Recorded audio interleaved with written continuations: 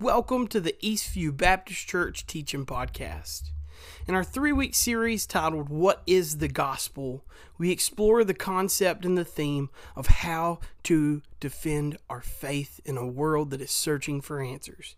We hope that you'll enjoy this teaching series. If you will, please like, share, subscribe, leave a brief comment to help make this resource more readily available to those you love.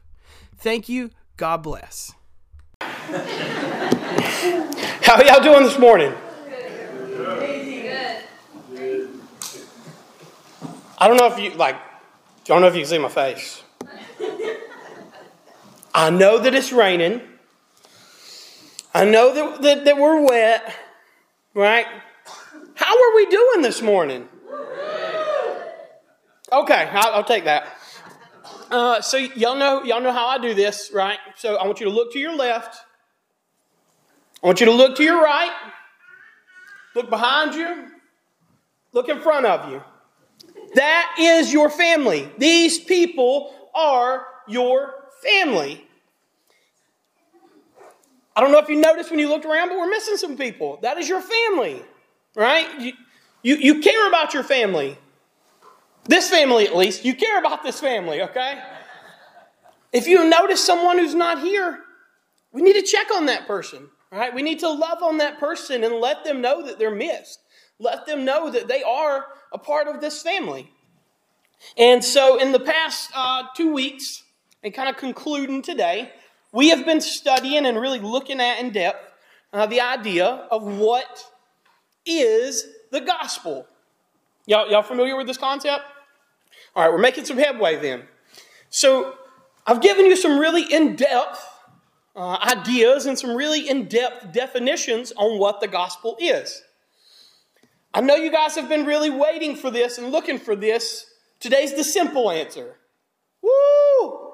Y'all like simple? Right? I had a math teacher when I was a kid who told me that sometimes we like to overthink things. And I said, not me. I don't. And I'm a bit of an overthinker at times.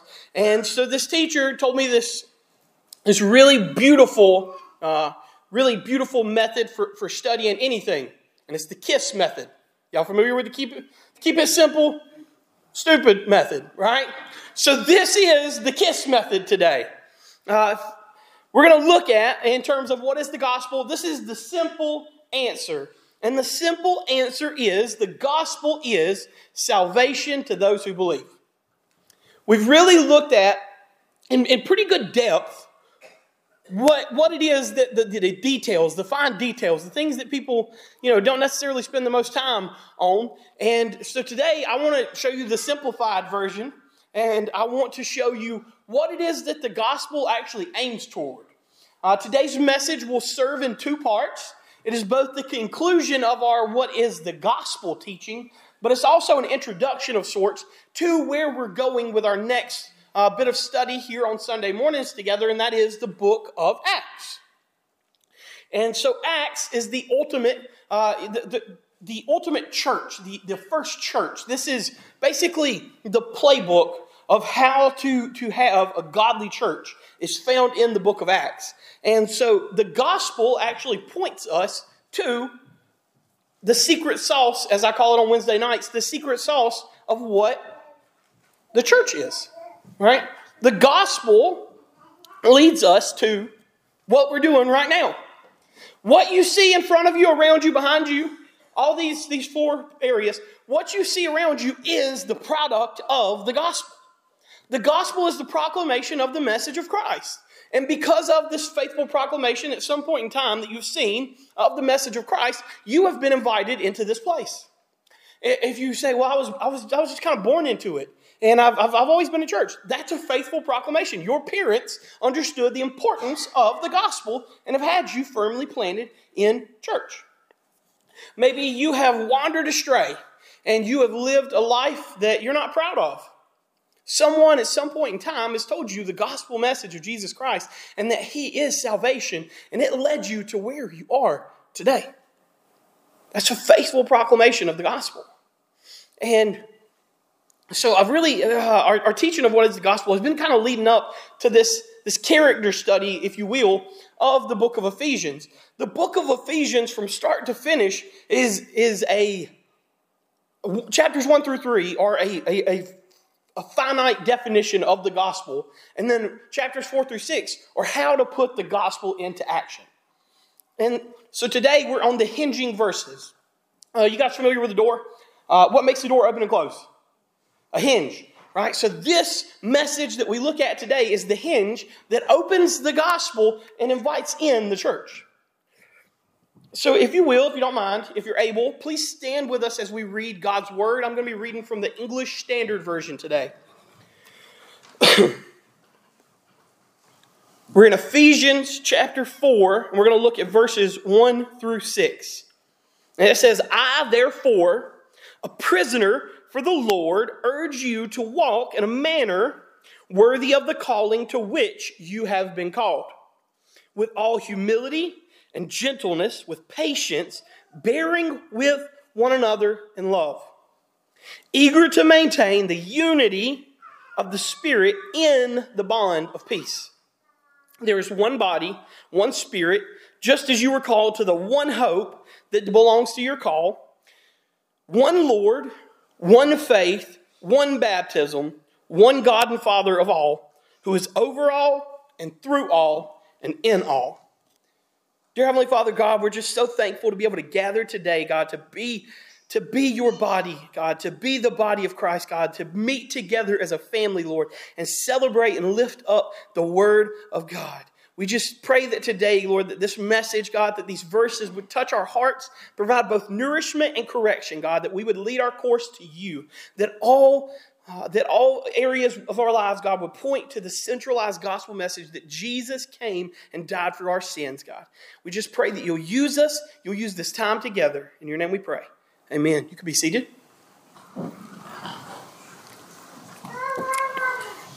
So,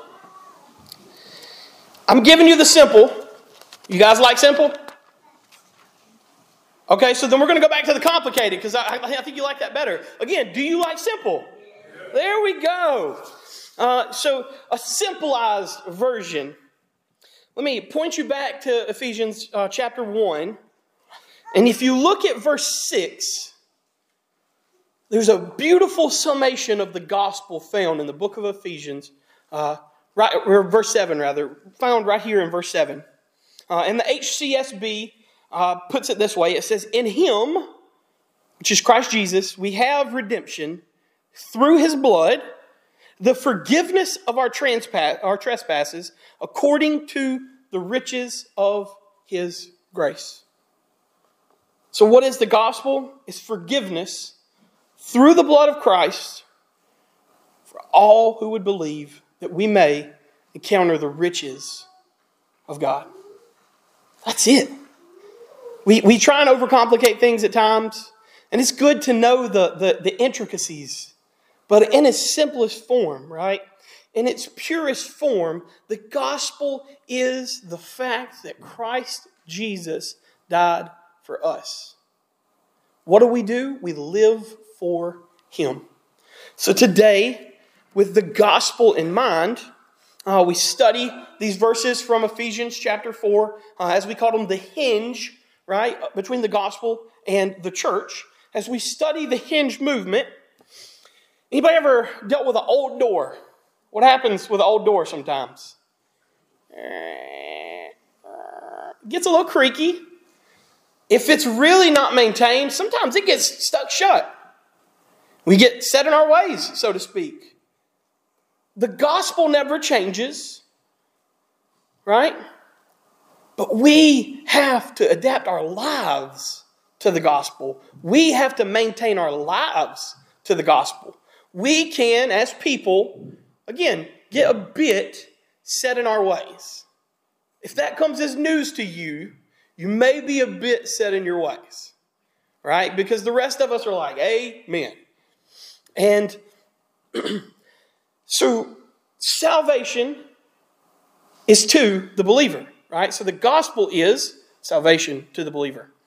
Here in verse 1, we begin to really dive in deep and study this hinge passage, as we said, the 4 parts of the gospel, which is, it's beautiful. This is easy to remember. There's creation, there's fall, there's redemption, and there's restoration.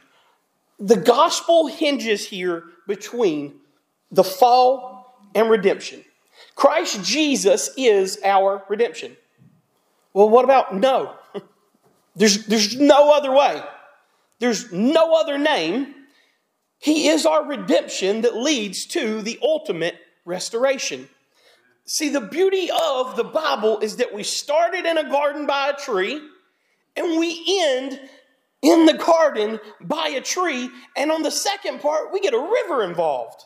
Right? So in Genesis, we see that we're invited into a garden, which is this beautiful place that God has made for us to live. But God loved us enough that He gave us the ability to make our own decisions. Right? He knew when He gave us the opportunity to make our own decisions what we would do. But He loved us enough to give us the opportunity, and then He loved us enough to give us an answer. He loved us enough to give us a way out of ourselves.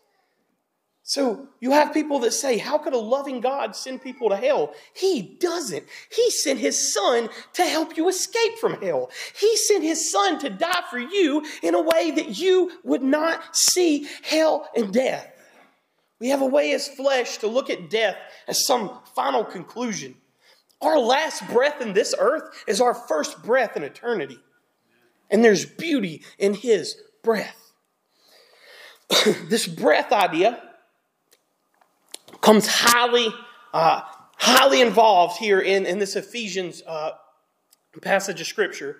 I want you to practice something real quick, and then we're gonna do it again in a bit. But I want you to have some practice first, right? So everybody ready? I want you to say ruach, ruach. Do y'all feel that? You're going to have a natural proclivity to at the end of that. I want you to do it. Ruach. That is the word in Hebrew for the Spirit of God. The Holy Spirit is Ruach Kadesh. That is the Holy Spirit of God. The Holy Spirit is alive and active and present in every single person that calls on the name of God. There are differing denominations that have differing opinions, right? There are some denominations that don't, the Holy Spirit is an external source and we don't have this ability. That's not a triune God, and that's a false dichotomy. That is a false God. Jesus very clearly told us in all 4 gospel accounts to stay put in Jerusalem for the Spirit that would come upon us. He doesn't say for some of you guys, right? In totality, stay put, the Spirit will come. Ruach Kadesh will come for you. And here in the Ephesians, we have Paul, who is, okay, y'all ready for this? I know that verse 1 will try and stump you. It says, I therefore a prisoner. And you say, what does this have to do with me? So Paul was a literal prisoner at this point in time, writing to the church in Ephesus. You say, well, I'm not a prisoner. Actually, you are. We are prisoners to sin. You familiar with this concept? We are handcuffed, so to speak, by sin. God gives us the way out of sin. Far too many people can look at the key and say, no, I'd just rather stay handcuffed to this sin. Paul says, I therefore am a prisoner for the Lord, and I urge you to walk in a manner worthy of the calling to which you have been called. I know that's a bit wordy, right? He says, I urge you to walk, in other words, to live a life that is worth the sacrifice that Christ laid out for us. It's a two-edged sword. We will never be worthy of the call, but each and every single day we are to strive to be more and more like Christ. Here's where, and you probably heard this, and maybe nobody's ever broke it down for you. There's 2 parts to this, and one is called justification, and the other is sanctification. Y'all ever heard that before? And chances are nobody ever went into depth what that meant for you. So you've just kind of, this is my equation to man, right? Like you just thumbs up things and just pretend that you understand and you live and don't know. But we don't know until we ask. So sanctification is daily. Every single day, you may have heard me say before that I'm not perfect, but I'm in a state of perpetual perfection. In other words, every day we strive to be more and more like Christ. Right? That is sanctification. Every day we seek to be more saintly, if you would, to be more like Christ. And sanctification, it's part of an equation. This is not like real math, but it is. All right, so sanctification is repentance times the Holy Spirit. Oh, here we go. Repentance is us every single day making the decision to say, I want to leave behind the man I was yesterday. I want to leave behind the woman that I was yesterday. Right? Today, as Paul says in the letter to the Corinthians, that today I'm a new creation. Every single day that you're blessed to have new breath, new ruach, every single day is a new morning mercy. God has been gracious to give you another day. And when you repent or turn from the sin of yesterday and allow the Holy Spirit to convict you and push you away from that sin, and not just that sin, but the stain that you feel when you stray from God, that is sanctification. Justification. Again, you've probably heard it before, and nobody may have ever explained this to you. Sanctification, or justification rather, was instantaneous. The moment that Christ Jesus died for you and raised from the dead, in other words, our redemption, remember, creation, fall, redemption, restoration. The moment that Christ declared redemption is the moment that justification, being in a right standing with God, was made available to all who would believe in Him. Everyone who would believe in Him. Well, you don't know me, God does. And He said, all who believe in Him. Well, you don't know what I've done, God does. And He said, all who would call on the name of Jesus. Every single day is a new day to be a new creation in Christ Jesus. Verse 2, with all, this is, okay, we're gonna look at 6 and we're going to look at 7. Y'all hold on to these numbers. Everybody got it? 6, 7. 6, 7. It'll make it easier to remember these things if you look at 6 and 7. Now the 7 was a past or historical creed. And when you read it and you think of it in that sense, it'll make a little more sense to you. But for our 6, we're going to look at verses 2 and 3 real quick. And it says, with all humility, gentleness, with patience, bearing with one another in love, eager to maintain the unity of the Spirit in the bond of peace. Ruach, in other words, the unity of Ruach, the Spirit of God, in the bond of, y'all heard this one before, shalom. It's a sense of peace that only God can provide. So we have Ruach, shalom. It's a peace in the Spirit of God. The gospel message presents us with an ability to be at peace in God. If you're living in a sense that is at peace in God, the way that you treat other people will change. If the way that you treat other people does not change, you are not living in a sense that is Ruach Shalom. No ifs, ands, or buts. I'm just not a people person. You're a God person. And God called you to love other people. We like to make excuses of why we can't do things for God. God, the beauty of the Holy Spirit, this Ruach, the Ruach that we're talking about, the beauty of Ruach is that every single one of us were endowed with spiritual gifts. In other words, things that are not natural to you, that God appointed you with an ability to be over. In other words, He gave you authority that you don't deserve, you couldn't earn, and gave you the authority of these gifts to be in His plan. Maybe you're not a people person, but you have some innate ability to keep things organized and, right? You have behind the scenes skills. You're still supposed to treat people fairly. You're still supposed to treat people humbly. But are you going to be used, these skills, these gifts that God gave you, are you going to allow Him to use them, or are you going to keep making excuses? Can I tell you a little secret, guys? Within the church, the unified body of Christ, there is something that each and every single person can do. Have you ever walked into church, not just this church, any church? You walk into church and you go, man, that thing right there, if that thing was just this way, we look at this as like, right, as this, You know what that is? That's God telling you how you can be a part of that church. Because here's the beauty. You may say, well, this doesn't seem organized, or this doesn't seem this way. That's God saying, I chose you to help with that. I gave you this ability to see something. Maybe nobody else has saw that thing. So instead of complaining and griping and saying, if this was just this, I could commit to that, realize God called you to be a part of it. He didn't call you into the church to just sit. None of us. We are called to be the hands and feet of Christ.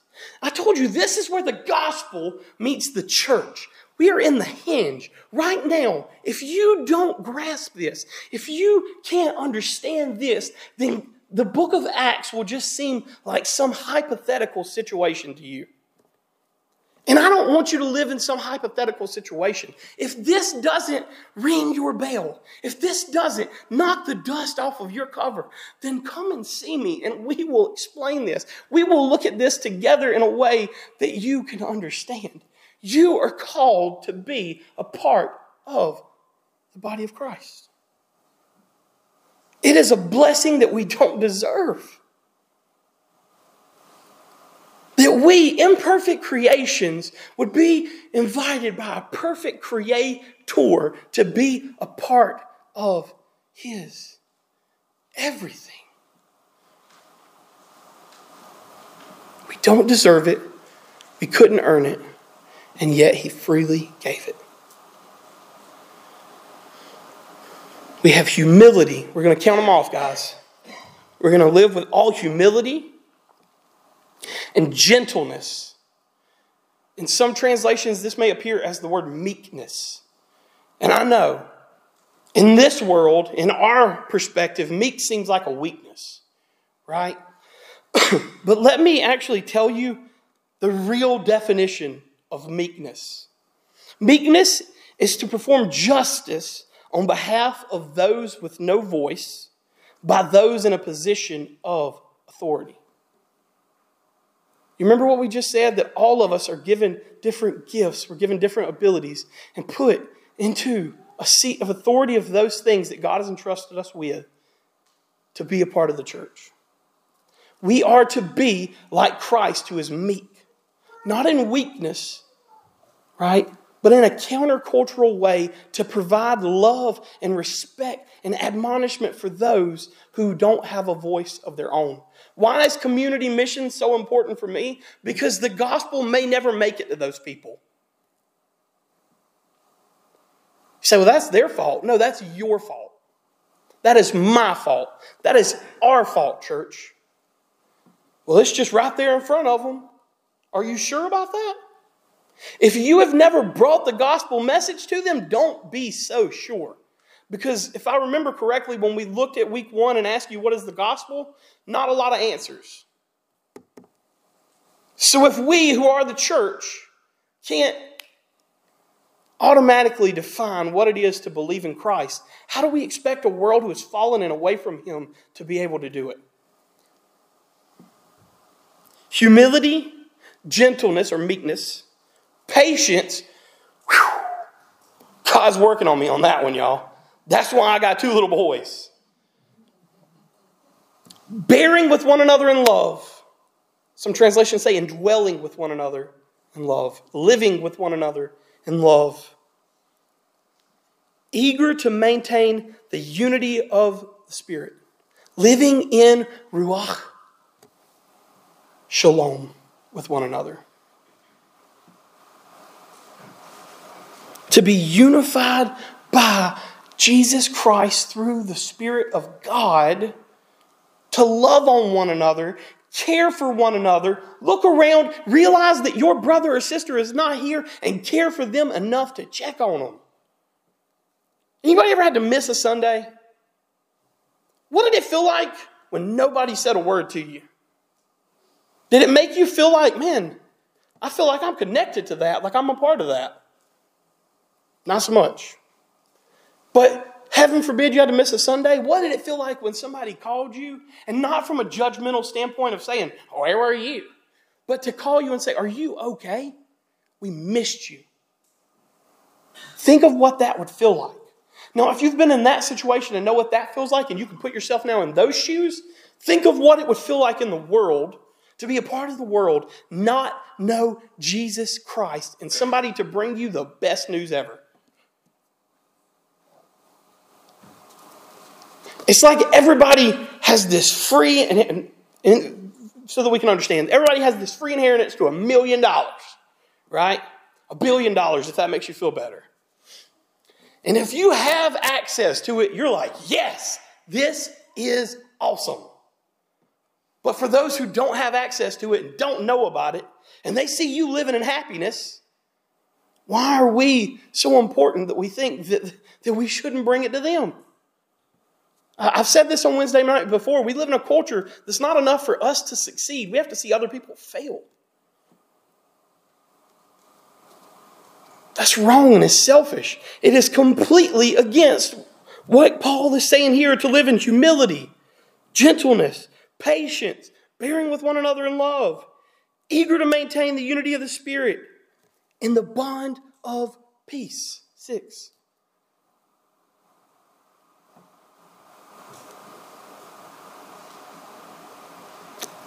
Verse 4 picks up,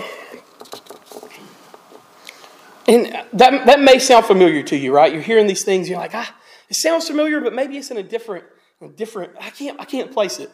So you probably have heard this, especially as a kid. This is like a vacation Bible school principle. Y'all remember the fruits of the Spirit? Just shake your head and pretend you do, because I'm gonna bring you up to speed real quick. So Galatians 5:22 through 26 says, but the fruit of the Spirit is love, joy, peace, patience, kindness, gentleness, faithfulness, and self-control. This concept is not a one-time thing. Paul continually points back to it because it's important. We are to be in the body of Christ and to love each other in a way that is deserving of the body of Christ. Again, I told you verses 4 through 6. They sound kind of clunky, right? Let me read it again for you, and we'll look at it. There is one body, one Spirit. You are called to one hope that belongs to your call, one Lord, one faith, one baptism, one God and Father of all. There's our 7. Remember 6, 7. So here's our 7. This, as you see it here, verses 4 through 6, in its day and in its era, was a Hebrew creed. What's a creed? It's things that you commit to memory, right? They help you to be able, this is basically a former day of apologetics, a way of defending your faith. So how do you defend your faith? By realizing there's one body, one Spirit. Remember I told y'all we've practiced. Now I want you to do it with me. So we're back, we finished our 6, now we're on our 7. Y'all ready? One body, one ruach. So let's try that again, except you're going to participate, right? One body, one ruach. Now I want you to hold on to something. Did you actually participate there? If you didn't, we're going to give you another opportunity because you're going to realize something. There's a breath in. Do you notice this pattern here? We breathe God in, we breathe God out. When we breathe Him in, we take Him in for our nourishment, and we breathe Him out for others, that it can do the same. The Spirit of God comes in you so that you can go out. We live in one body, one Spirit, just as you were called to one hope that belongs to your call, one Lord, one faith, one baptism, one God and Father of all. All right, guys, I want you to notice something there in verse 5. We're going to focus on it really quickly. Most of the body we get, right? One unified body. In other words, a part of a church, a part of a local body of believers, part of one Spirit. We have the Holy Spirit. We talked about that, how it indwells in all believers. One hope. That is the hope of salvation. So when it says that it belongs to your call, the call of salvation is, as Jesus said in the Great Commission, to go therefore and make disciples of all nations. We're to take our one hope, the hope of salvation, and give it to everybody. Anybody ever got to be generous? You're going to get to be generous at the block party. So if you've never been generous, that's going to be like a new thing for you. It's going to be awesome. You're going to love it. So if you've ever been generous, you know that it truly is more blessed to give than to receive. One Lord, one faith. Again, both of these unified in Christ to God the Father. Now I want you to see something that seems kind of strange. Because we think of it as like a modern day, right? A modern day, huh? One baptism. Anybody ever been to like other denominations? Pentecostal, Church of God, Presbyterian, Methodist. You've been a part of many, right? Many denominations. Then you know, all of them have a different idea of baptism. From a Baptist perspective, and I believe that it's biblically based, is this idea of immersion. But it can't be an either or. It's got to be a both and. There's also the baptism of Holy Spirit. All right, so we're really focused on the immersion thing. Can I tell you a secret? A lot of Baptists don't talk about the baptism of the Holy Spirit. I don't know why we would not talk about that when it's a gift given freely to all who believe. All right, and then maybe in some other denominations you've heard this baptism of the Holy Spirit. And in some of those sects it comes in one way. Speaking of tongues. I personally have been there, and I've been in these churches. I can't see a single biblical explanation that says that's the only indwelling of the Holy Spirit. On the contrary, I see Paul make a lot of other examples of different ways that God uses the Holy Spirit and then blesses you to do these crazy, amazing things. Things that you were not capable of on your own power and authority. I say that and I show you both sides of this perspective. And there's another one that is just sprinkling people, right? There's all these different ways of looking at it. And we think of it as like this modern day issue. And like all of a sudden in the 20th and 21st century, it's become a thing. Guys, can I show you something? This is a long-standing argument. Verse 5, one Lord, one faith, one baptism. Again, we have to stop looking at it as an either or, and it has to become, in the Word of God, one baptism, a both and. You're immersed, right? But you're also indwelled. Well, what order does it come in? Doesn't matter. One baptism. One. Remember 6, 7? One. One faith. One Lord, one baptism. We've got to stop. Part of the biggest divide of Christians today is this either or ideology. That things have to be either or. That is so selfish, guys. We live and serve a God who is a both and God. Amen. I'm going to give myself my own amen right there. He is a both and God. You have to understand this principle of a both and God because, again, as we study the book of Acts, there's going to come a chapter 2 and you're going to go, well, what do we do with this? We're going to look at that. But I wanted to introduce this concept to you and how there's been a division, obviously, at least since the church at Ephesus, over what baptism looked like. Both and. And then, honestly, it seems like it's just hidden here at the end. I'm going to wrap it up really quick. It seems like it's hidden here at the end, but we see one God and Father. Do I have to explain that one to you guys? Y'all got that one? Literally, it is what it says, God the Father, right? One God and Father of all. This is going to, if you're familiar with the Old Testament, again, just like the gifts of the Spirit, right? How it kind of sounded familiar, but you couldn't place it. Because this one God and Father of all, who is over all and through all and in all, if you were a Hebrew at the time living in this context, this would have rung bells to you. This would have made sense to you because it would have took you back to the book of Deuteronomy or the book of Exodus.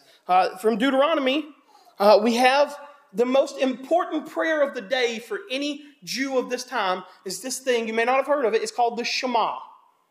We're practicing things together. I want y'all to feel this. Everybody ready? This is easy. Shema.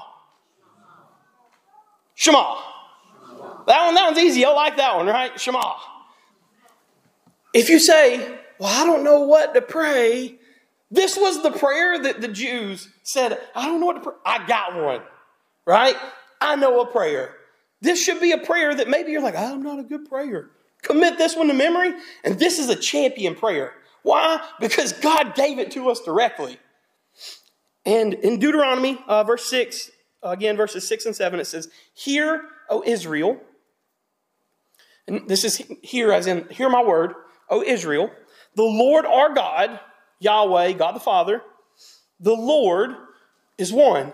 God the Father, God the Spirit, Ruach, God the Son is one.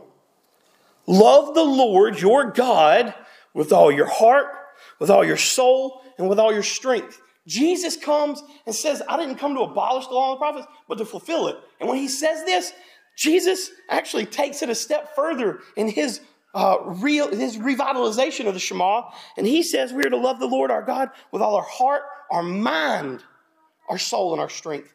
Every single piece of you is to love and worship God. That's the gospel, y'all. The God who saves, we are to love him with our heart, our soul, our mind, and our strength. Everything that we have, we are to give and love to God. How do we give it? Jesus, again, he takes that a step further and he says, love the people like you love your God. He says the law and the prophets are summarized in those two things. These commandments, verse 6, I have given you today are to be on your hearts. It's on our hearts. In other words, it is committed to you. Impress them on your children. In other words, teach them to your children. Remember, we started this and I said, maybe you grew up in church. Then faithful gospel proclamation has been made to you.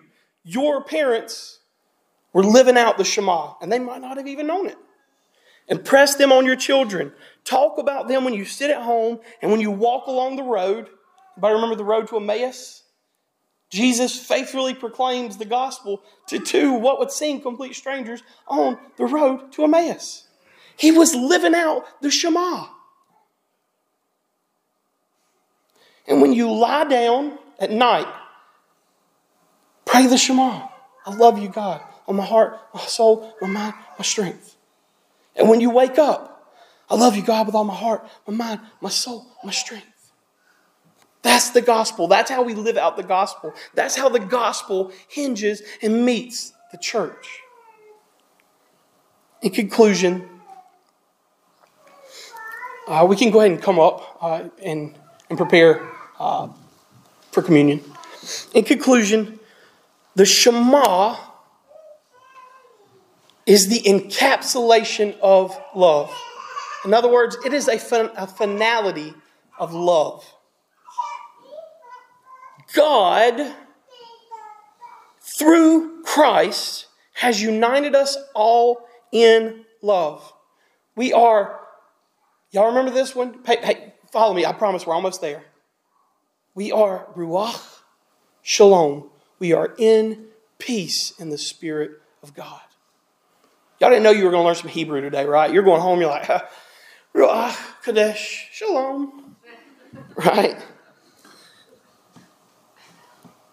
He cares for us in our daily lives in order that we would do the same. What does it mean to love one another as God? It's literally through this what we're going to partake in here, guys, is to share in a meal together. And the meal that we share in is literally the blood of Christ. That God loved us so much that he would send his son to die for us.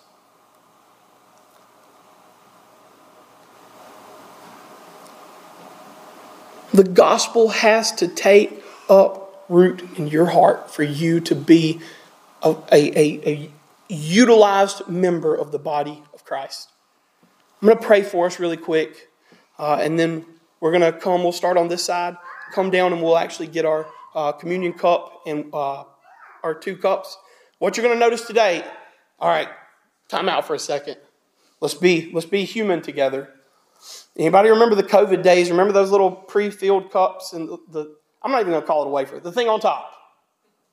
Y'all are having like flashbacks of like that's a horror. We're going to partake with one another in actual unleavened bread. This is exactly what Jesus would have broken at the Last Supper and shared with his disciples. It's unleavened bread. It's bread without yeast. He says, beware of the yeast of the Pharisees. Right?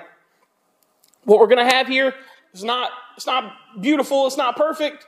It's used as a binder in that time, right? To be able to bring your meal together. It would have been used to scoop and eat whatever the meat or the protein may have been. But it's going to be a lot better than the wafer, okay? So I just had to give that to you real quick before I pray for us. Dear Heavenly Father God, we're just so thankful, Lord, to be gathered here in your presence, to be united in your spirit, God, to feel the peace that comes from you and you alone, God. I just pray that you'll use us. You'll unite us, God. You'll allow us to carry out the message, God, that we not take for granted this meal that we enjoy together, God, that it is your body, God. It is your flesh and your blood poured out for us, Lord. Just pray that you'll use this communion and just allow us to physically feel the healing and the nourishment that comes from Christ Jesus. In your name we pray. Amen.